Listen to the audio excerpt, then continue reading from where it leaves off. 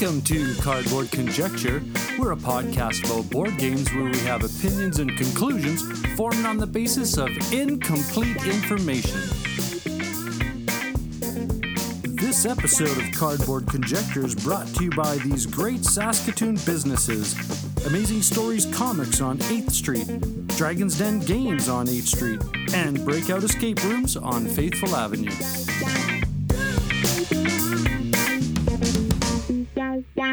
Hey there, how's it going? Hey, this is What You've Been Playing Wednesday, and this is a special weekly episode that's a compilation of all the board games that all these incredible content creators have been playing lately. And on this episode are Dice and Dragons, definitely a board game podcast, Mozart Games, The Meeple Dungeon, Board and Game with Andrew B., the Omni Gamers Club, Board on the Air, and Cardboard Conjecture. And as always, please remember to check the show notes for the links to the What You've Been Playing Wednesday cast. And sit back and enjoy.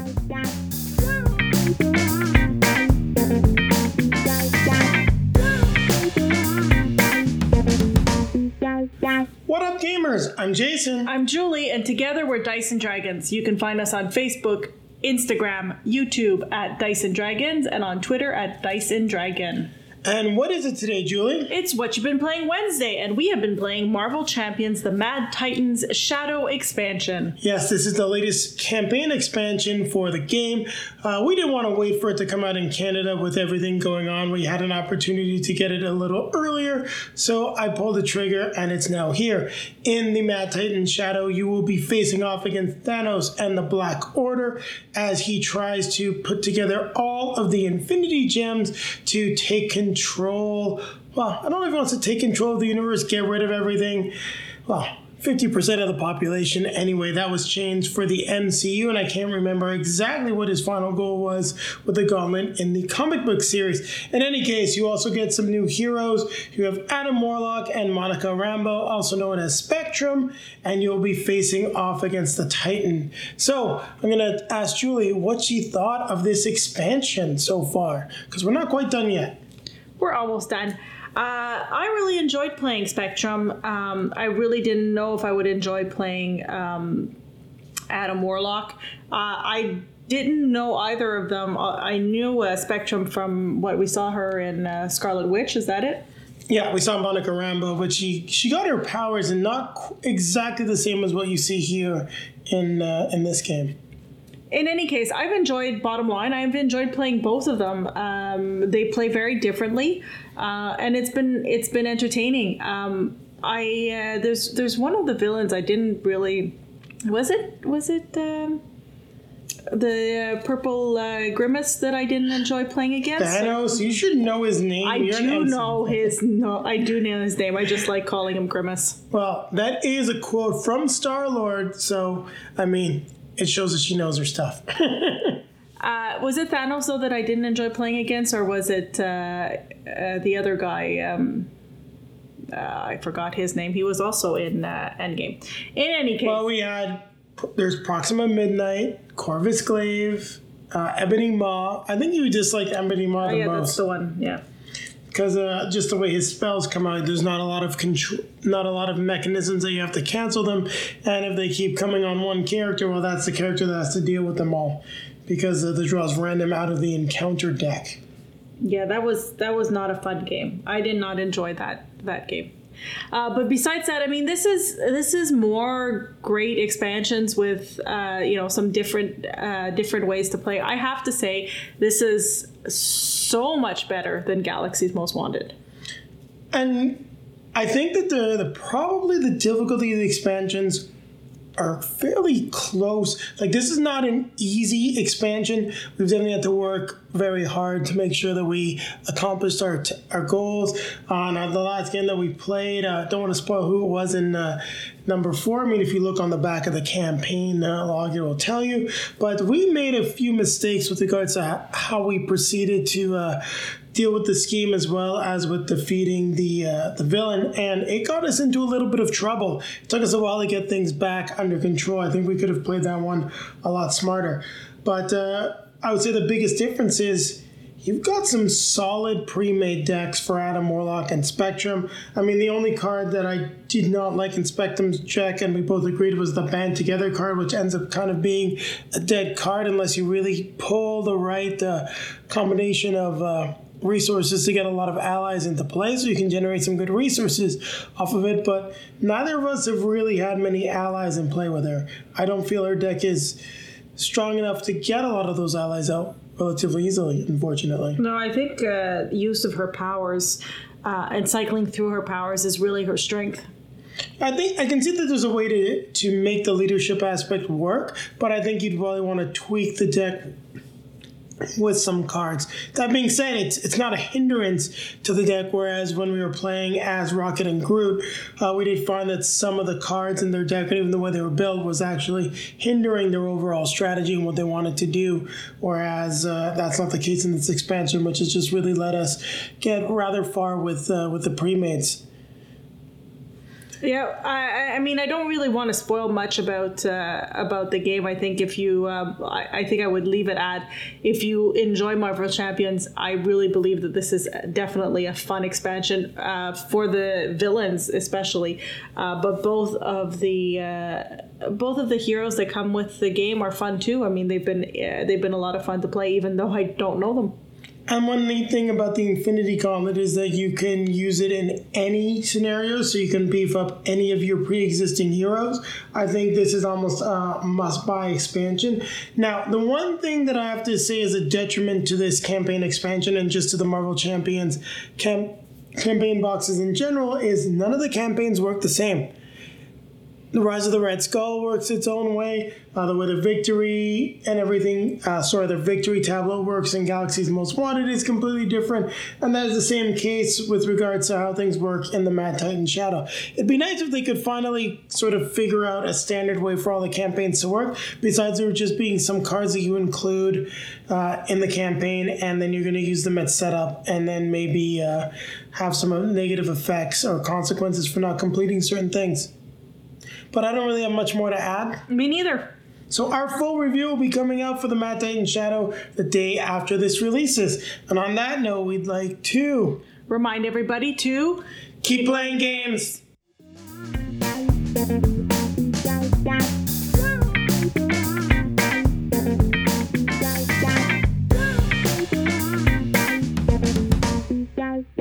Hello, I'm A.A. Ron Milich. And I'm Royce Calverley. And we are definitely a board game podcast. A podcast definitely about board games, except when it's not. And we're here on What You've Been Playing Wednesday. Royce? Yes? What have you been playing on Wednesday? I have been playing Kolechka. What is that? Gesundheit. Polish. Okay. All right, so let's talk about Kolechka. Kolechka is a game from Karel Madaj. It was released by Treffel and Hutch in 2011, but it was actually published as part of a project by the Institute Pamięci Narodowej. I'm sorry to all our Polish listeners. Yeah, you should be. If you're not Polish, that is the Institute of National Remembrance. So this is sort of like a museum, archive, research center, and they did this game called Kolechka. All right, so what is it about? Well, it's set in the 80s during the tail end of communism in Poland. Mm-hmm. And at this time, there was a real shortage of goods. You didn't know what you were going to get. The stores didn't know if they were going to get any shipments. They never knew what they were going to get either. And you just sort of lined up and got whatever came, basically. And then if you didn't like what you got, you went to sort of a public market where everybody was trading back and forth, trying to get what they wanted. So Kolechka means queue or line, basically. So you're sitting there. This game is a worker placement card game. You put your workers out in various lines, and then you play cards to manipulate the lines, send people to the back, sneak goods out the back door, whatever it might be. And once you've done that, you have all of your stuff. If you get the first person to get their complete shopping list wins. Wow. That's pretty. I know it sounds like it's not a real exciting theme. The moment in history is super important, and it's really interesting that they've immortalized that moment in this game. And while it may not sound like an interesting theme, they have done an amazing job of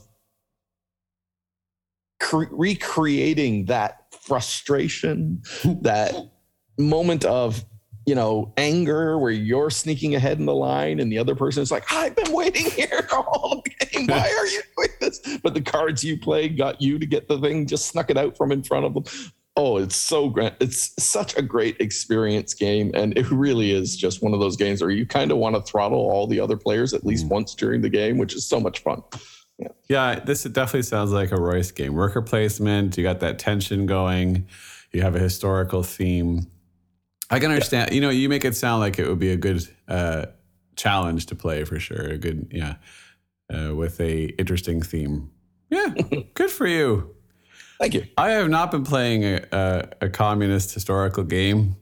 But you have been playing something that is, of equal level of class and importance and historical, just grandeur, equal grandeur. Yeah, I would agree with that. Mine's called Pooh the Card Game. And this, ladies and gentlemen, really illustrates the difference between Aaron and I.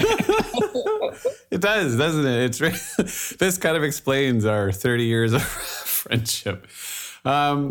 This is an old one. This is Matthew Grau, not a name I'm familiar with. Me neither. Catalyst Game Labs 2009. However, I'm going to point out that this won the Origins Award for Card Game of the Year in 2010. Have you ever heard the Origins Award? Oh, I've definitely heard of the Origins Awards. You should know that there has been considerable controversy over the Origin Awards in the past. Considering they thought this was Card Game of the Year, I can understand why. In recent years, the Origin Awards have been better, but they do have a reputation from previous years of not being a great award. Right. Well, thanks to you, you've helped me dive deep into the nooks and crannies of board games. And now I'm not taking credit for this one. No. I was going to say, you've done this now, and I can walk into a game store and I know publishers and I know designers and I know what to expect. This was from a time when it was about, I'd like to buy a game. Let's just see. Oh my God, a game with monkeys and it's about flinging poo. I got to buy that. So that's how I ended up with Pooh the Card Game. And that's exactly what it is. It's a very fast-paced card game where you fling poo at each other and you have cards to clean yourself off. But if you get too much poo on you, you get knocked out. You do have a chance to come back in with the golden banana. But once you get knocked out again, that's it. But what I love about this game is the cleverness in the names they come with, and some of the art is hilarious. So we have Pellet Poo does one poo to one opponent. Chim Chim Poo does two poo to one opponent. Then you have Bonzo Poo, Mighty Joe Young Poo, King Kong Poo, but the big one, the animation on the big one or the illustration of the big one is just so funny. It's really easy to play. You can play with anybody. Obviously, kids would love it. We got a kick out of it. And kind of like your game, there is that tension of who is going to fling poo at who, I'm about to die. Is someone going to take me out or are they going to take pity on me? So there is a little bit of tension, but slightly different in theme. So I do recommend this game because it's fun, it's easy. I'm not sure you can still get it. I mean, it's been 12 years now, but I still have my copy. And when I opened it up today to take a look at it, the rules are all like destroyed and the cards have that feel like they've been used many, many times. So we've definitely played this quite a bit. Excellent. So if you get your hands on it, I give high marks to Pooh the Card Game. I don't know what to say. All right. If it was llamas slinging poo, would you buy it? Probably. Yeah, see, there you go. That's all it is. Yeah. Anyway, so if you want to hear more from the two of us, you can always check out our podcast, Definitely Board Game Podcast, which you can find on Apple Podcasts and Spotify Podcasts and iHeartRadio and all these different places. But if you ever want to talk to us, definitelyboard@gmail.com, @boarddefinitely on Twitter. at Definitely Board on Facebook. And we also have a guild, Definitely Board Game Podcast, a Board Game Geek. And I think that's everything. Excellent. Royce, Right. anything else you want to say? Not a thing. Say goodbye, Royce. Goodbye, Rose. Bye, everybody.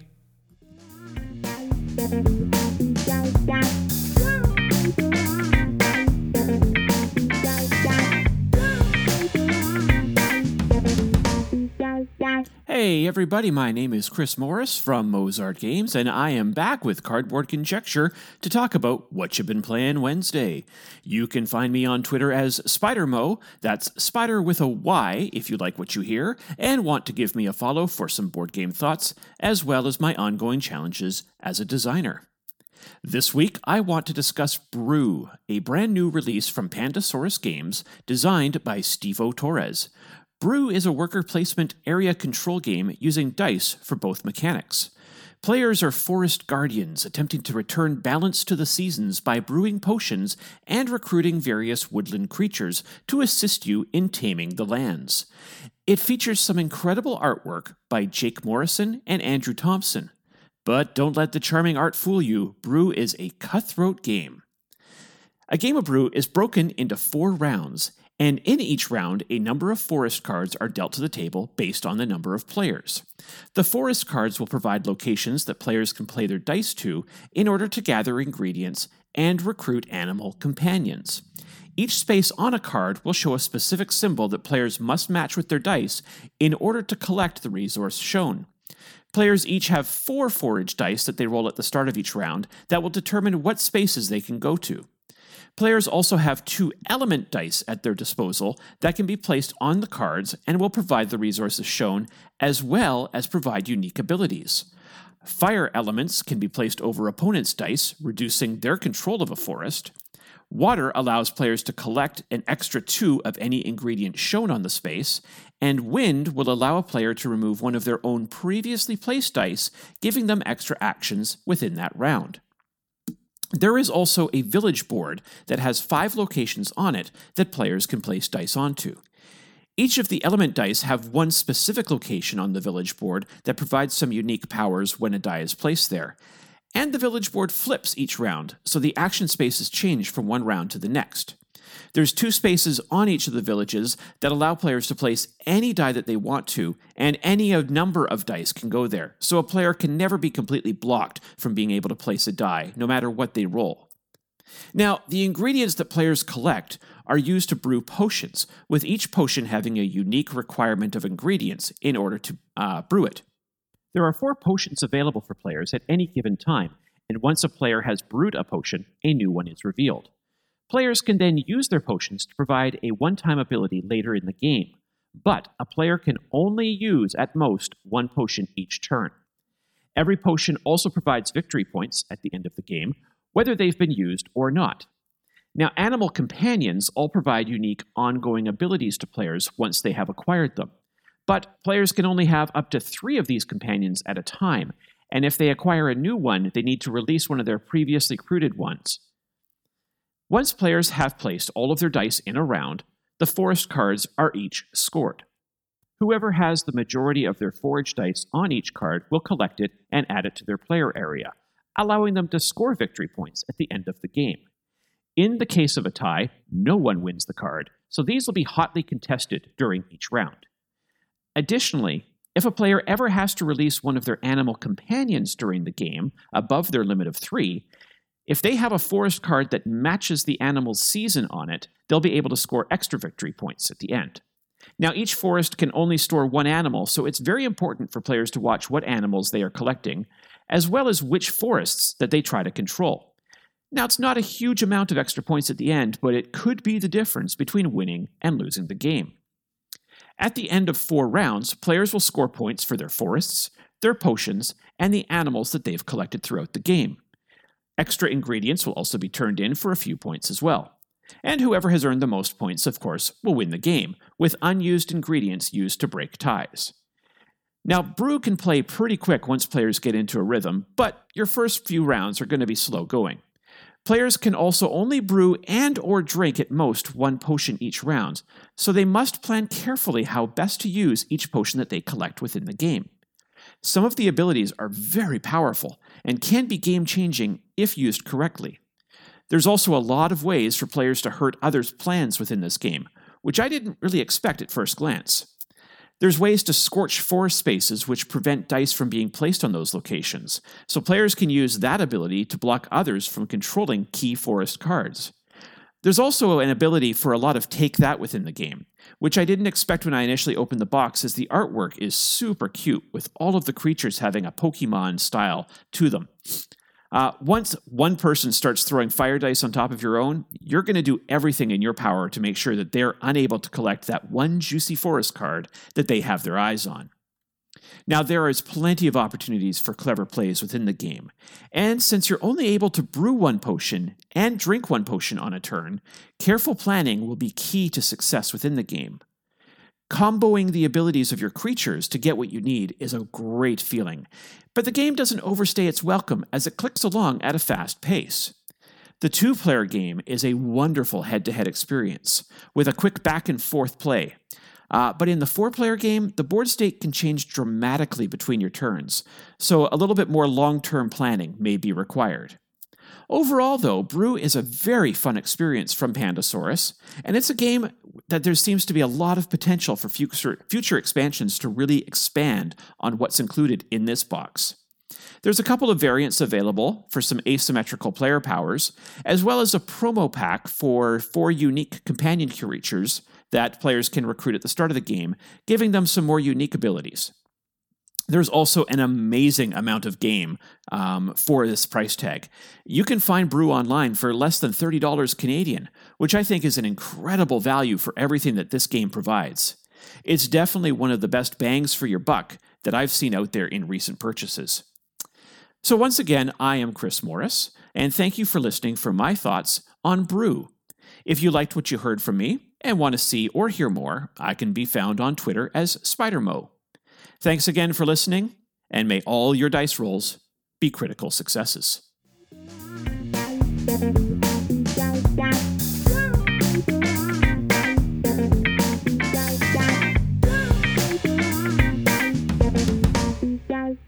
Hello everybody, it's Rob and Anna-Marie from the Meeple Dungeon. Hello. And we are back again recording for the What You've Been Playing Wednesdays podcast. This week we are going to talk about one game. What game is that, Anna-Marie? That game is Hive, designed by John Yanni and published by Smart Zone.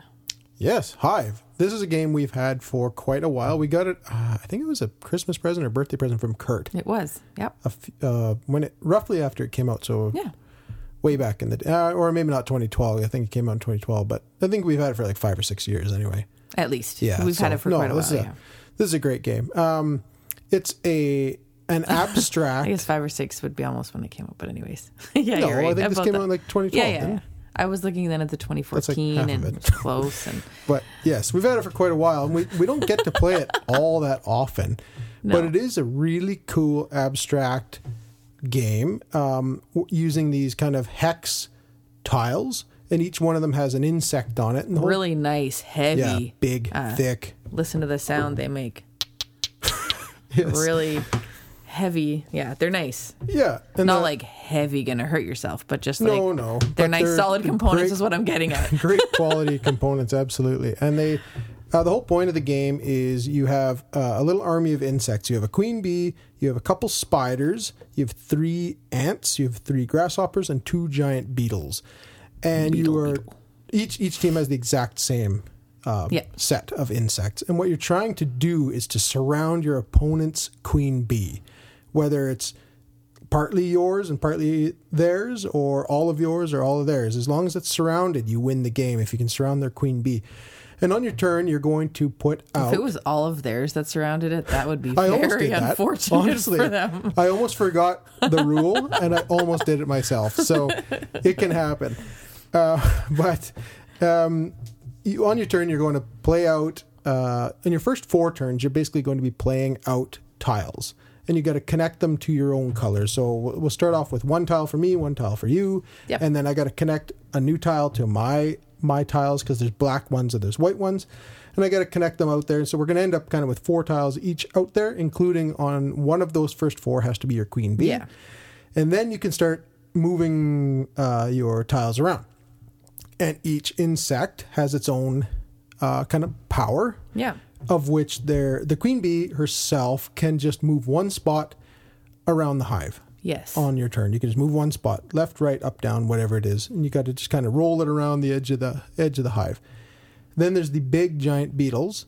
They can only move one spot, But they can jump on top. up on top and basically sit on another insect, making it unable to be moved, and also change to your color. So the only color, whatever's on top, is the color that section is going to be. So you could jump on top of an enemy bug, and then you could use that as one of your spawn points for a new insect. And it doesn't matter, like when you're whenever you lay out a tile, it can only be touching your color.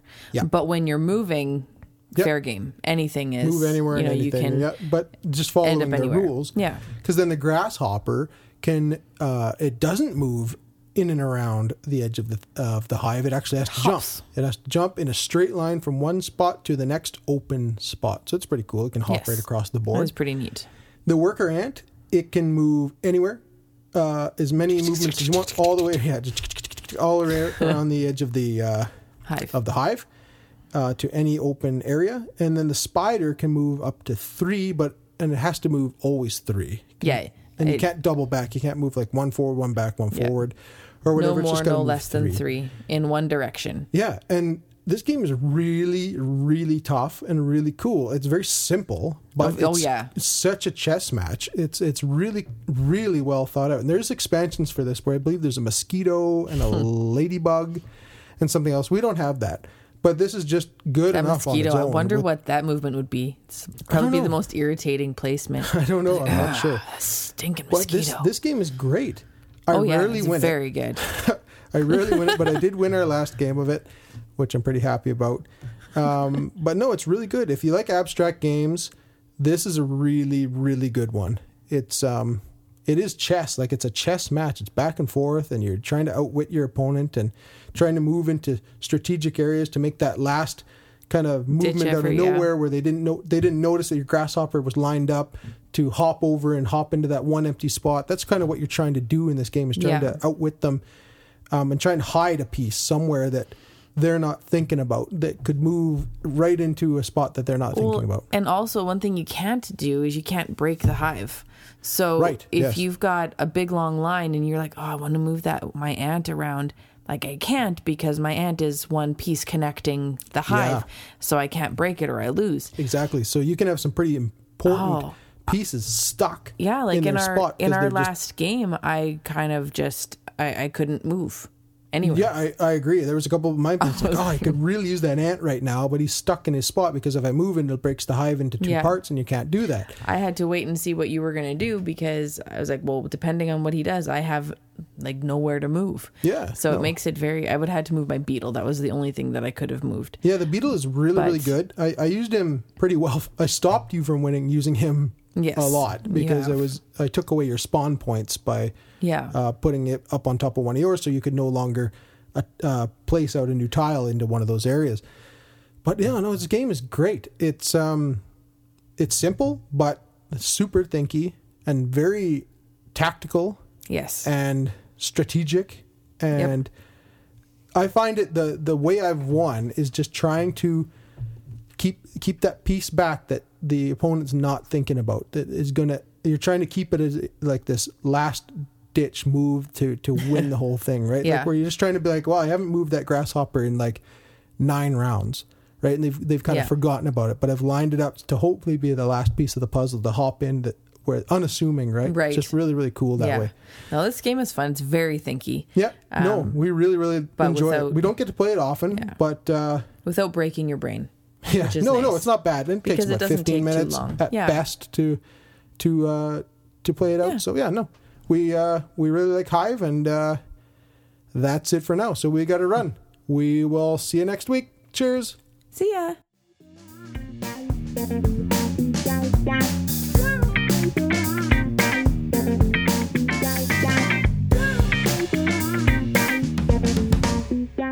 Hi, this is Andrew Buckles of BoardingGame.com, and I'm here to talk about what I've been playing this week. This week, I'm going to talk about viticulture. Viticulture is originally a 2013 release designed by Jamie Stegmaier and Alan Stone. The original version's art is from Beth Sobel, Jackie Davis, and David Montgomery. The game is published by Stonemaier Games. Now, I mention originally because Viticulture has had quite the publication history over the years. In 2014, they came out with the Tuscany expansion, Tuscany Expand the World of Viticulture.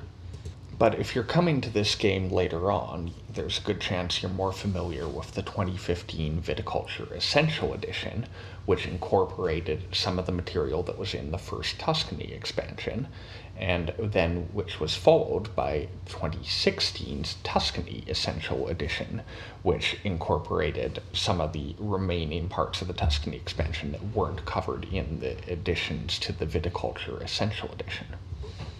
It's also notable that there are several digital implementations of Viticulture. There is an app by Digidiced, which is available for Steam, iOS, and Android. There's also the game available on Board Game Arena for those who prefer the sort of 2D interface, and on Tabletopia for those who prefer a 3D interface that doesn't come with rules enforcement.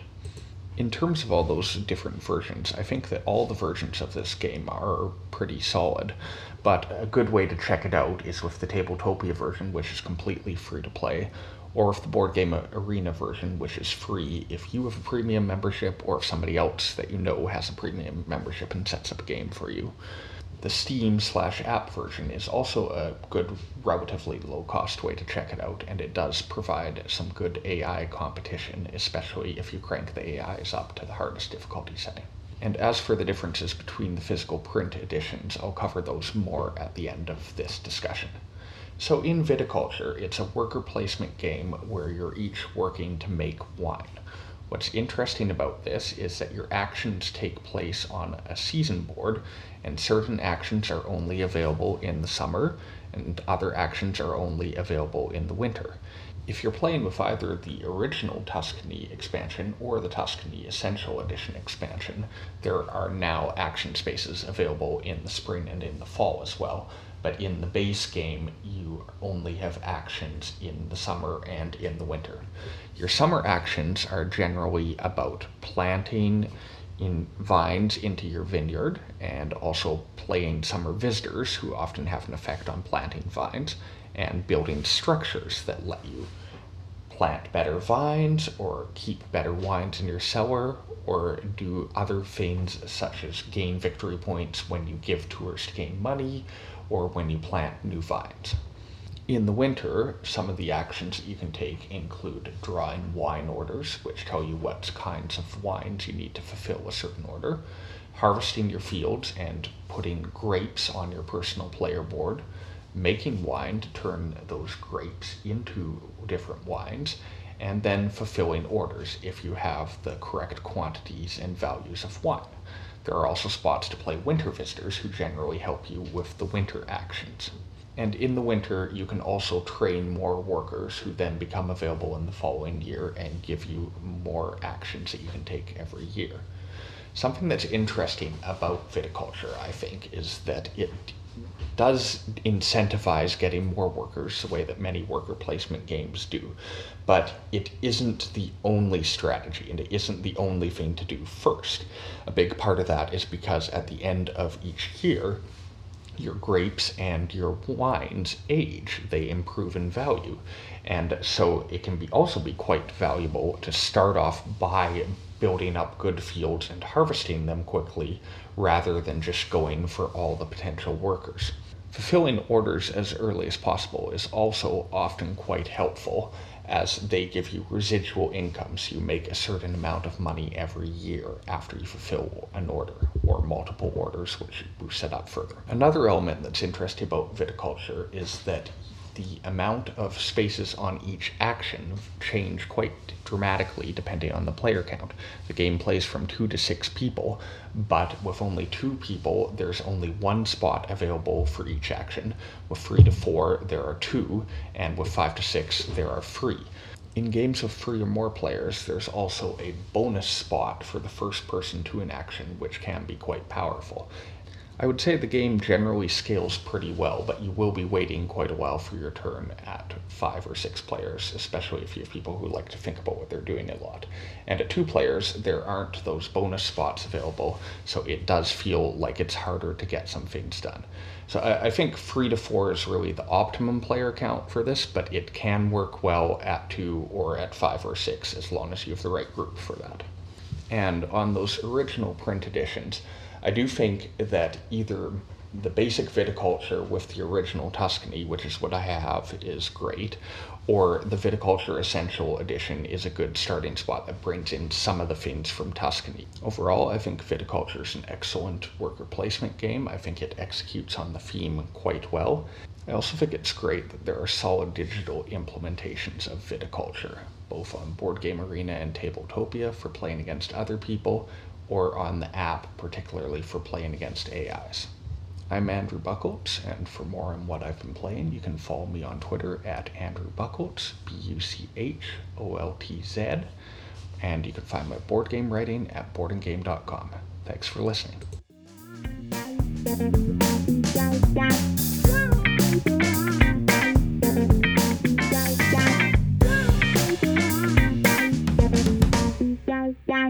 G'day, this is Daniel. And this is Mark Uasa. And we're the Omni Gamers Club podcast, a sort of book club style podcast, I guess you'd call it, where we talk about one game each week. That is usually video games and board games, but we'll try and keep ourselves restrained here, right? Yeah, we played Beyond the Sun actually as a surprise recently because of a bit of a technical snafu on one of our streams. So last minute, we switched to Beyond the Sun, which was one of the board games we covered in our 3rd episode. So we're not going to go into huge depth, but the one thing I will say about that, I really enjoyed it playing it at 2 players. It felt a little bit tighter. It says the guy who finally won a game. That instantly, increases the rating about 30%. What else have you been playing this last week? Pretty much playing my regular stuff on Board Game Arena. I'm playing Eminent Domain, Lost Ruins of Arnak. But the newer game to me is Concordia. I just heard the hype from places like Shut Up and Sit Down and never had an opportunity to play it. A week or 2 ago, our good friend Matt taught it to me. We played it on Tabletop Simulator, although it is on other platforms like Boîte à Jeux even. And most recently, I just bought the app, which is really slick, really well produced. I would say that it's a very smooth experience, except it's a little overwhelming for a beginner. The iconography is just a bit too much, and I've already sent some feedback to the developers about that. The placing housing costs, I'd recommended hide those icons until you hover over the city at least. That would actually just let me do some broader strategizing rather than being bombarded with these icons. But otherwise, yeah, really enjoying that app. Excellent. Yeah, I've played the physical game a couple of times years ago and didn't get on with it that well, but hearing so much hype from Shut Up and Sit Down, etc., I really do think I need to give that game a revisit with fresh eyes. And as you say, if it's not super beginner friendly, maybe it really takes a couple of times to shine and show its nuance there. And I've heard that new sort of dedicated app is a great implementation, so I might just pick that up sometime. If you get it on Steam, we can play against each other. Excellent. That's put on the to-do list. As far as what I've been playing, this last week I had a neighbor come around. We played a couple of 2-player games, primarily Imperium Classics, a relatively new deck builder from David Turchi and Nigel Buckle, I think it is. And it's a deck building game and relatively heavy as far as some of the other ones that have come out recently that all tend to be pretty light. There's been a lot of good sort of lighter deck building games, but not many on that heavier end of the spectrum that I really enjoy. And this definitely adds some new spins to it. I mean, you have 8 unique factions in the box, and there's a second box, Imperium Legends. It has a whole other 8 different factions, and so they're each representative of a historical culture. And you start off with a game with a deck of some common cards, but some unique cards. But you're also adding unique cards over the course of the game. And the unique spin on this is that basically every time you cycle your deck, you run through your deck and you shuffle your discard back in. Every time you do that, you're adding another one of your unique nation cards to the deck. And there's a little bit of randomness at the beginning, and then towards the end of the game, you start to be able to choose which ones you're putting in. But there really is a push and pull going on here, where you're adding new and exciting cards to your deck, but then you're wanting to keep that deck as small as possible to be able to add more cards. So there's a constant push and pull trying to balance the size of your deck. And there's a couple of really clever methods to both take cards out of your deck permanently, but also to store them temporarily into some cards, just to sort of shuffle them aside until maybe later in the game when they might be more useful. So it's a fascinating game. I've only played each faction once. Well, I mean, I've played a couple of factions once a piece, and there is a great discoverability in finding how that faction is unique. Both the cards you start with, and you don't even know what are being added into the deck as that game progresses. So it's going to be a completely different game when going back, knowing that faction. And I'm curious how much replayability there will be, but at the moment, I'm just having a lot of fun discovering each of those factions. I enjoyed that game when you and I played it a couple of times digitally. I think that game really kind of sings when you probably know the factions really well, its ins and outs, and it's just a matter of executing on a strategy. All the factions are really intriguing and play differently from each other. So yeah, I think it's a big thumbs up for that one for me. Yeah, I'm curious how much replayability there is in those factions, as I said, because whether it's just finding the one strategy that works and executing that, or if there really is much variance in how you approach it. So yeah, I really want to dive down in some time and test that out. And there is a demo version, I believe, on Tabletop Simulator where we played it. It's only 4 of the factions, but definitely enough to get a feel of it. I think for a card game, it's okay if it doesn't have all the variability, right? You think of a game like Keyforge, where the decks are fixed. You can have 4 or 5 decks playing with your buddy who know them inside and out. Just randomize who gets what deck and challenge each other. It's all about execution. I think that's an excellent type of gameplay experience. Absolutely. And speaking of which, I think we need to get some Keyforge to the table soon. So you can listen to our podcast at omnigamers.club. We've got a new podcast dropping on Architects of the West Kingdom, so check that out.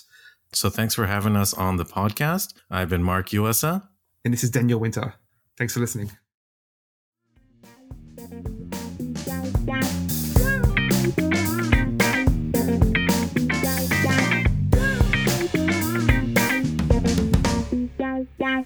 Hi, I'm Shay. And I'm David.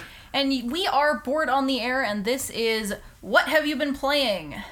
Hey, you did it right. Yeah. I thought I'd do that just for you. This is What You've Been Playing, a weekly podcast featuring a bunch of Canadian board game content creators. Yep. Let's go with that. And we are going to be discussing one of the T games today. Now, I will probably butcher this name, but Tawatinsuyu. Suyu? Yeah. The Incan Empire. I'll help you with the second part. Inca Empire. That was me. So yeah, this is the newest of the T games, correct? Yep. And maybe not? Yes. There's a newer one coming. I believe it's releasing at Essen this week. Right, but this is the newest one that we could get to the table. Yes. Yeah. Yes. So we played this the other day. We did it late at night. And it was great. It was a fantastic game. Yeah, I really enjoyed this one. It's a little bit, I would say, different than most of the other ones. See, I haven't played most of the other ones. Like, I've played maybe 2, but I don't remember them very well. So this is the first one that I can really remember. I did enjoy how the turn play goes. So the way this game works is you have your cards, and you kind of start off with some resources and stuff, and then using the cards and the workers that you have, you place them out to get more resources or take tasks, so you can, build buildings, build tapestries, again, get more resources, things like that, to just help you move up on the score track. Yeah, the board is set up as a pentagon, and it's a fairly big board. It's a 6-fold board. And there's different tiers to the place. It's Inca, so it's I forget the who is it? I think it's the sun god you're worshiping, and there's a top tier and then 2 tiers below it. and there's a penalty for moving away from your worshiper, or your high priest. Your high priest. Yeah. There's a cost, and you pay that in food, which is potato or corn. Yep. And then there's resources like stone and gold, and you're building out these tapestries in front of you, and you're trying to get all different types of tapestries. You're playing buildings to get like bonuses and stuff like that, instant bonuses or ones that you get kind of all along. And with the god cards that you have, you need to have like, there's a symbol where you can place your workers, and there's a symbol on top of the card. You have to have one of those cards with that symbol to be able to place your worker down. And when you do that, depending on the worker and who you're around, and if you pay anything, you can you have like one or more tasks that you can do. Yeah, you're guaranteed one task on a turn when you're putting your worker out. And if you're beside a worker of the same color, you get a second one. And depending on what color worker, they have special abilities as well. I think the most somebody got was up to about 4 turns off one Jordan had a really big one, but for the most part I think I only had up to maybe 2 or 3. Yeah, I did 2 or 3 I think as well. And because if you had just the right amount of people nearby, right? Yeah, and if you don't place a worker, you can do 1 or 2 of 5 secondary actions, and that's move your high priestess, which gives you an ability in the middle. You can take some god cards, you can take some military cards, you can recruit a worker, or I think you can sell a statue or whatever is one of the other ones. Or did you say that already? I didn't say sell a statue. Yeah, that's one of them. Because there's statues you can buy that will give you bonuses and also lots of victory points when you buy them. And then you can sell those to move up on the god track. I think that's what they call it. Yeah, the worship track. The worship track to basically get, again, more points. Yeah, this is a fairly high middleweight game. Lots going on. It's a little fiddly on your turns, and there's a little bit that you have to keep track of. Yeah, I'd say at certain points there can be a bit too much downtime, right? Yep. Because if somebody gets a lot of turns, you can be there for a while. The nice thing is with especially the high priest actions in the center, everybody else gets an action as well. Yeah, you get to follow, but the person who did it gets the best action. Yeah, so there is something that other people can do, right? Yeah. Yeah, I really enjoyed it. I'm looking forward to trying it again because I don't think we played it as well as we could have. I don't know about you. I won. Yeah, you pretty much crushed everybody. Although Jordan got a lot of endgame scoring. But he had Jordan and Mom had a lot of endgame scoring and came back, and I went from second to last. But yeah, I really, really enjoyed this one. Yeah, it was fantastic. Looking forward to more of the David Turksy T-Stir stuff. Yeah. Okay, I'm David. And I'm Shay. And we will talk to you next week. Have a good night.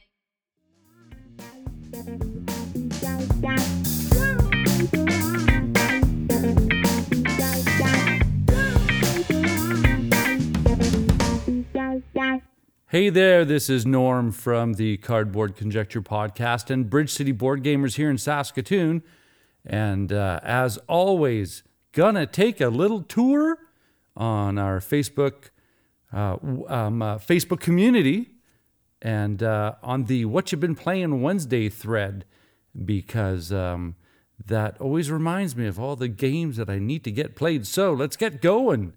Jonathan picked up Viscounts of the West Kingdom from Dragon's Den on the weekend with the gift card that I won from Cardboard Conjecture. Thanks again. Oh, well, you're welcome.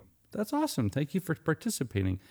He continues to say that he's soloed it 3 times, and he's really enjoying it. Paladins is a top 10 game for him, and I think it might like this more. Wow, cool. Also played 2 games of Arboretum. That game I love. Arboretum is a fantastic card game. Not to say that Paladins is awesome. I haven't played Viscounts though, so yay! I'm glad somebody is having fun with the gift card. And thank you to Dragon's Den as well for contributing that to our contest. So Ryan is not able to participate this week because life got busy. With as was mentioned in our Cardboard Conjecture podcast, that COVID entered his household, so he had to take care of the household. So he was very busy. But as he says, he still managed to play some Marvel Champions. Tried the Nebula Hero Pack with some scenarios, and she's a lot of fun to play. Cool. Yeah, he's got a pretty wide collection of that Marvel Champions. Moving on to Eli. Only play this week was Camp Grizzly in honor of October Horror Month. Nice. I've never played that. Dylan. We've been playing Root just about every day for like 2 months. Never done with this game before. We just became obsessed. Yeah, that kind of sounds... yeah, that's obsessed. Okay, Ash. Clank Legacies. Again with Jason. Only a couple plays left. Oh, dang, I want to play that game. Got to finish that game. Ryan, we got to finish that game. Okay, moving on. Lane. In our 2-year journey to complete Machikoro Legacy, game 6 and 7 was checked off. Everdale and Mythalix. So that's good. I think, I don't know, did you complete the Machikoro Legacy at game 6 and 7? But well done if you did. Hands, Project L, Great Plains, Paladins of the West Kingdom, Grand Austria Hotel. I'm not done the list yet. Agizia, Last Will, Mountain Goats, Terraforming Mars. I had to get 4 solos in last night to make sure I got some plays of it in this last week. Yep, there is some obsession. No, I'm just go. That's a fun game. I like it. Man, did you get a lot of games played? Yeah, Paladins, Grand Austria Hotel. I played that at FallCon. Ryan taught it to me, and man, that's such a fun game. It's a very fun game. Okay, moving on. Tim played 1 game of Azul. That is a fantastic little abstract puzzle game. Garth, my family sunk me when we played Underwater Cities plus Discoveries. Fun brain burner. Then some Between Two Cities, High Frontier 4. Lastly, some light solo fun with Railroad Inc. Wow. I love me some Underwater Cities. You know what? Don't want to offend anybody on this list, but I prefer this Underwater Cities over Terraforming Mars. I know. You can keep saying it. Sean, let's break the tension by saying Spirit Island and Marvel Crisis Protocol. Spirit Island is the most brilliant solo game that I played in a long time. John played some Ankh. Yes, Ryan told me he played some 2-player Ankh, and it was it stood up fantastic. So that's a very interesting game. Jeff, Agizia, Last Will, and some Concordia digital version. I heard that Concordia is on digital. Yeah, that's a easy click for me. Marianne has a lineup: The Bloody Inn, The Witches of the Revolution, Bring Out Your Dead, and Masquerade of Red Death. I wonder if there's a theme going on here. This is October. It's her October lineup. It's very scary. So not speaking of scary, but speaking of, we are approaching that wonderful hour of awesome content from the fantastic content creators that contribute every week to make this such a fun episode to listen to put together. And thank you so much for listening. And that being said, keep your stick on the ice and take care out there, eh?